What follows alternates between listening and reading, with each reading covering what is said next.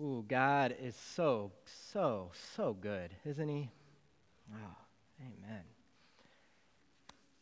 Last week, I was 100% responsible for our service going long. It might be about 50% responsible this week. So, good. But I'm very curious, who here has already decorated for Christmas? Raise your hand. That's right, okay. If you weren't here last week, only the Dylans had raised their hand, but I saw a couple more, and I was just curious what difference a week would make. I've seen a lot of posts on Facebook where it says, like, don't judge me because I decorated for Christmas. Like, people are concerned about judgment for it, but just got to be proud of who you are because Christmas is coming, and we really could celebrate it every single day because Christ is so central to who we are. But we're taking a deep breath here at Hope before the craziness of the holidays begin to remember all that we have to be thankful for. So last week we focused on gratitude, on counting our blessings versus our burdens, and turning our blessings into praise instead of pride. And this week we are talking about generosity. To help prepare our minds, I want to ask you a question. Do you live with more of an abundance or a scarcity mindset? Do you feel you have more than enough or that you never have enough? Keep that question and your answer to it in the back of your mind as we go through this morning because it is kind of the perspective, our starting point on where we're at. Now, I think there's a lot of generosity confusion out there. Like, how generous can I be while still holding on to plenty for me, right? So that I can be comfortable in all areas of my life. And we play this game. I want to be generous, or at least appear to be generous, but I also don't want to sacrifice anything. But sometimes we want to be generous, but we just don't know how to be generous. We want to be generous to our friends with our time and help them out because they're struggling. So we want to make them a meal. But we don't know if they just went grocery shopping, their fridge is full of food, or what dietary restrictions they have, or if they're currently no carbs or some carbs or all carbs. It's always the carbs. And if they have kids, we don't know what their kids are going to eat or not. The reality is if they're young kids, they're probably not going to eat anything, and somehow they survive anyway. I don't get it. But we have these good, generous intentions, and we could call the person and find all this out, but then we don't want to be a bother. And so a good, generous intention remains an intention and never moves into a generous act. There's other ways we're confused with generosity too. What in the world has happened to the rules of tipping? Does anyone know how much to tip nowadays? Now, certain things are pretty standardized, but what about this one? When you order food and you go to pick up takeout, and you go to the little takeout counter person, and you already paid for your food, and they just hand you a bag, and then your check and tip. I'm like, how much do I tip this person? Now, I understand the rules for a server, because their money is less that they get paid, and they live off their tips. But this person at the counter, I don't know if they get paid a normal wage or a lesser wage. So do I give $1? Do I give 15, 20%? I don't know. Do you? Does anyone here know? Just like raise your hand. You don't have to tell us. Just do you know? Okay, Laura knows. Is that Laura? It's really sunny back there. Yeah, we got to talk because I need to know. We'll put in the bulletin or something because this would help us out. Where I get my hair cut, they have an automated iPad checkout thing. And they have 4 options for your tip. The least amount is a 40% tip for your haircut. Now you can press other. You hit other, and then you have to do the math, and then you kind of type in a lesser amount. And of course, your hairstylist is standing right there looking at you. So when I get my haircut, I have become a very begrudgingly generous tipper. Because I just don't want to be judged. Because I want to appear generous. There's a lot of confusion. But I believe, if it even existed back then, that Jesus must have been an amazing tipper. Why do I think that? Because God is incredibly, overwhelmingly generous and gracious. In fact, if we were to act as generous as our God is generous, you would probably call us irrationally generous. What word is at the heart of who God is? It's love. God is love. And what do we learn about God's love? That it is generous. That's what grace is after all. It's this generous, undeserved, freely to us, but costly to Him, love that brings with it peace, forgiveness, wholeness, reconciliation. And what has God called us to? To love God and to love neighbor. Do you think that kind of love is the selfish, stingy type of love? I don't think it is. Because love in its very essence is not selfish, especially biblical godly love as we read about in God's Word. It's this abundant love grounded in relationship. To love radically, just as Jesus did, means to live with radical generosity in every area of our lives. So what does it mean to live with radical generosity? It means giving back to God what we have of value. And friends, we have a lot of value. We give it back not out of any kind of obligation, but it's out of love and gratitude and deep thanksgiving that we give. And we do so accepting that the return, kind of like an investment, the return or blessing is always greater than the sacrifice. And when we live generously, there is always sacrifice. So we are called to live with radical generosity because our God is radically generous. Think about it. God owns everything. Everything is His. It's all His. We are simply called to be stewards of it, caretakers of it. And what is God's most generous gift? It's Jesus. Jesus is God's most generous gift. And this gift was given completely out of a place of love. This can all be summed up with the most famous verse out there and the most potent summary of why Jesus came in John 3:16. Why don't we read this out loud together? For God so loved the world that He gave His one and only Son, that whoever believes in Him shall not perish, but have eternal life.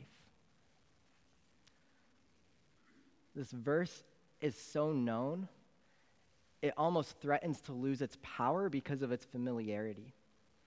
But remembering this is so important. It is so life-changing. Jesus is God's most generous gift of love. He gave His Son. He willingly sent Him away from perfection in heaven, the best place in all of creation, right at the Father's side with the Holy Spirit, where He has been since the very beginning. And He chose willingly to leave it all. Paul puts it this way in Philippians 2. In your relationships with one another, have the same mindset as Christ Jesus, who, being in very nature God, did not consider equality with God something to be used to His own advantage. Rather, He made Himself nothing by taking the very nature of a servant, who always exists for the other, being made in human likeness. Being found in appearance as a man, He humbled Himself by becoming obedient to death, even death on a cross. Therefore, God exalted Him to the highest place and gave Him the name that is above every name, that at the name of Jesus, every knee should bow in heaven and on earth and under the earth, and every tongue acknowledge that Jesus Christ is Lord, to the glory of God the Father. Jesus Christ left it all behind to enter the world as a human. Just try and wrap your mind around that incredible fact. It's unfathomable for us There's no experience we can have that would be the same as that. Jesus left his kingdom in heaven and the glory he had there to take on human flesh. This alone would have been enough to make him the most generous person to ever walk on earth. But we also know he did so much more than that. That one act by God was maybe the greatest encapsulation of God's radical generosity. But it wasn't an isolated incident, it's simply who he is. How was Jesus generous? With his time, his gifts, his forgiveness, indeed with his very life. You see, with his time, just read any of those passages in the Bible about him spending time with people. I think specifically of John 4, 6 through 40. He meets the woman at the well, the Samaritan woman. The beginning of the passage, it says this: Jacob's well was there, and Jesus, tired from the long walk, he sat wearily beside the well about noontime. Back in the day, it was so hot here, they would often get up well before the sun rose to begin their day's journey, to get as far as they could before the heat of the midday sun made it unbearable. Well, this is midday. He is weary and tired from the long walk. We're talking hours and hours and hours of walk. They did not have supportive shoes either, might I add. And he sits down about noontime. But what does he do? He is patient with the woman at the well. He takes time during the hottest part of the day to meet one-on-one, heart to heart. And check this out. It's a long passage. It's a long conversation. The woman eventually goes to the village to tell about Jesus and what he has done, what he has said. They come back with her, and it says when they came out to see him, they begged him to stay in the village. So he stayed there for 2 days. Jesus was incredibly generous with his time. He was also generous with his gifts. Think of any of his miracles, any of his healings, any of his teaching. Those are all him sharing generously his gifts with his people. John 14:14 says, this is Jesus, if you ask me anything in my name, I will do it. That is generous. And we know he's incredibly generous with his forgiveness. Because his word tells us that he forgives each and every one of us, if we believe in him, each and every one of our sins. Imagine piled up each and every sin of every person who believes in God for their entire lives. It's a crazy amount. Think of all the sins from just this morning. It would already be a crazy amount. And yet God, if we believe in him, forgives them all. He's incredibly generous with his forgiveness. Just as this passage shows us, whoever believes in him, they will not perish. Not might not, it's a will not perish, but they will have eternal, that means forever, never going away, you can never lose it, life. And indeed, Jesus was generous with his very life. Every single second of his time here on earth was spent for others. Ultimately, it led to his greatest sacrifice, his life, when he died. The ultimate sacrifice after an entire life of sacrifice. When Jesus said, "It is finished," he had poured out his last, a life of generosity, all for those he loved. Everything he did was for God and God's people. That Philippians verse we shared a little bit ago, that's not the beginning of the passage. So we're going to back up and now see what Paul is writing before he talks about Jesus humbling himself and entering the world.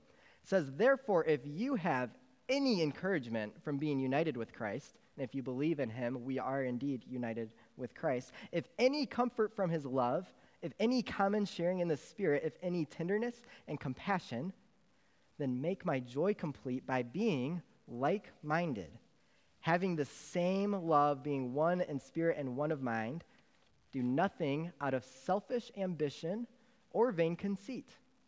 Rather, in humility, Value others above yourselves, not looking to your own interests, but each of you to the interests of others. In your relationship with one another, have the same mindset as Christ Jesus. Living like Jesus means living a life of radical generosity. And it means giving your all in all areas of your life. It means giving back to God what we have of value. And what is it that we have of value? Well, they're very similar to what Jesus has. The first is our time. Another way to put it is our presence when we're with others. You see, our time is the most precious resource that we have. That also means it is one of the most valuable gifts that we can give to someone. Just think about how meaningful it was for you in your life when someone set time aside in their day to spend with you when you needed it. You can't put a price on that gift. It's simply a matter of our priorities, because in this world, everything moves faster and everything is more scheduled and busier. But it's a matter of our priorities and what we choose to give this resource of our time to. So how can we be generous with our time? Another thing of value we have are our words. See, words create power, they create death, they create life. With just one sentence, we can build someone up and make their day, and with just one sentence, we can crash it down and ruin it. So what does it look like to be radically generous with our words? To be radically encouraging and appreciative of those in our lives? Sometimes we think we're encouraging. I was challenged once by someone to say, figure out how to encourage someone as much as you can think of, and then you double that, and that's how much encouragement that person needs. I try to annoy people with how much I try to encourage them. People laugh because they've experienced it. Like, stop it. Like, okay. And that's my challenge and encouragement for all of us, because, come on, life is so hard, right? Every single day, we need these pick-me-ups. And God may have given you a word that that person needs to hear. Our words are highly valuable. Sometimes those words are words of forgiveness, too, just like Jesus. What else do we have of value? Well, our money, our resources. So I'd like to ask Bob, Deacon, come on up, talk about money. I'm kidding. Pastor Kevin must be crazy to be talking about money up here. But this is the reality. It is one of our resources that God has blessed us with. And what does the Bible tell us about our money?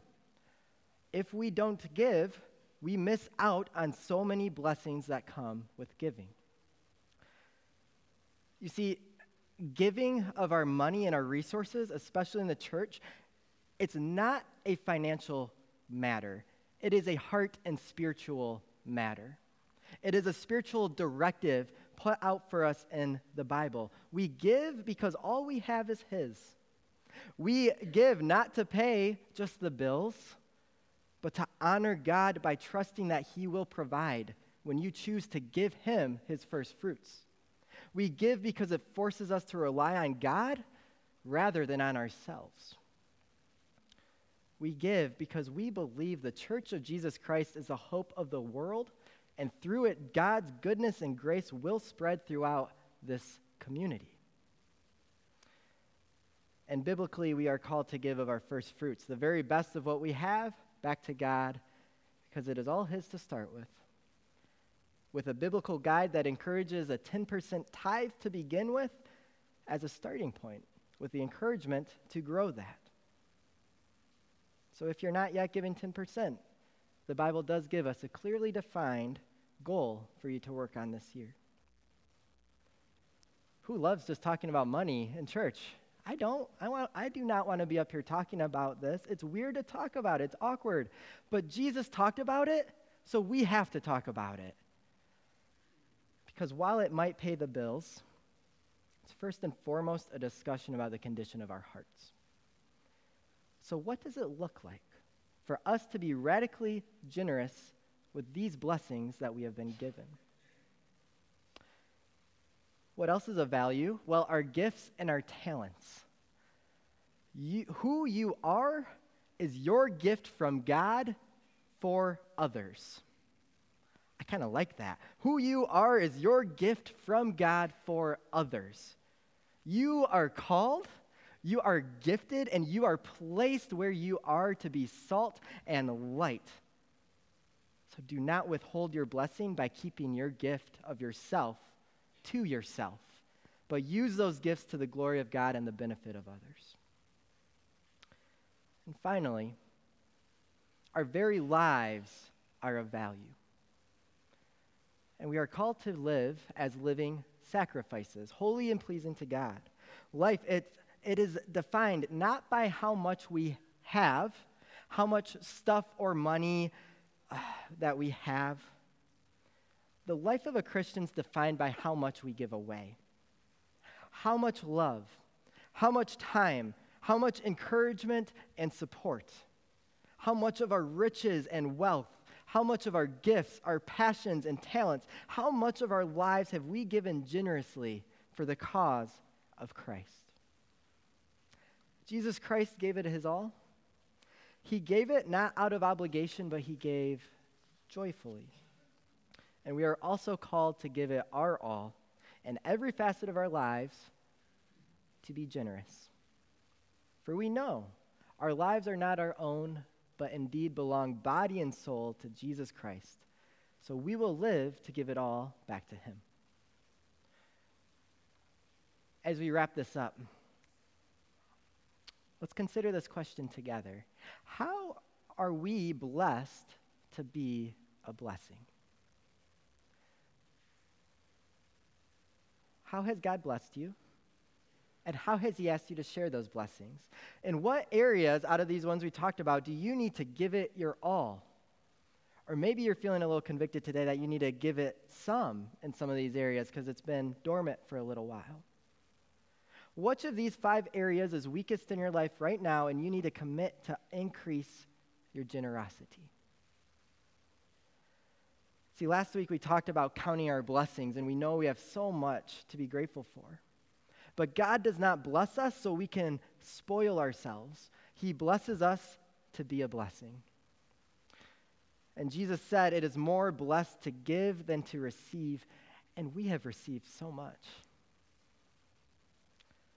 He did not give us our health, our gifts, our finances, so we can be selfish. He gave us all we have so that we might bless the world in God's name and expand the kingdom. And we can be radically generous without fear because we can trust God will provide and bless our sacrifice. Because he's an abundant God. There's this guy named Gary Hogue. He's called the generosity monk. He says it this way. God's generosity changed us from death to life, from slavery to freedom, from hopelessness to joy. When we share it with others, it has the same effect. Because the reality is this, what we keep is all we have, but what we give away, God multiplies. You got it. What we keep is all we have, but what we give away, God multiplies. Think about the 5 loaves and 2 fishes, how that was multiplied, right? So what are we going to do as God's people here at Hope Church? We are going to live radically generous as our Lord and Savior Jesus Christ. And when we are faced with sacrifice, we will trust and believe that God is good, that God provides, that he is worth giving it all for because we know that he joyfully gave it his all. Amen. Let's pray together. God, we thank you for being such a generous God, for all the ways that you share your gifts with us day in, day out, for simply the fact that you love us despite all the times we turn our back on you, shows the depth of your generosity. So, Lord, we thank you for that. And God, we do pray this morning that as we think about generosity, that you don't allow us to feel any level of guilt or shame, but you simply let us see how in our lives we are generous and we are called to increase our generosity. Lord, we thank you for your grace that in its very nature is generous and abundant and does not retreat from us. Lord, we pray that even now you speak to each of us the very words we need to hear from you this day to step closer to you and to look more like you. And we give you thanks that we're not alone in this, but we have the power of your Spirit to guide and empower us, and we have your community to encourage us and build one another up as well. So for all this, we give you thanks, God. And we pray this all in Jesus' name. Amen.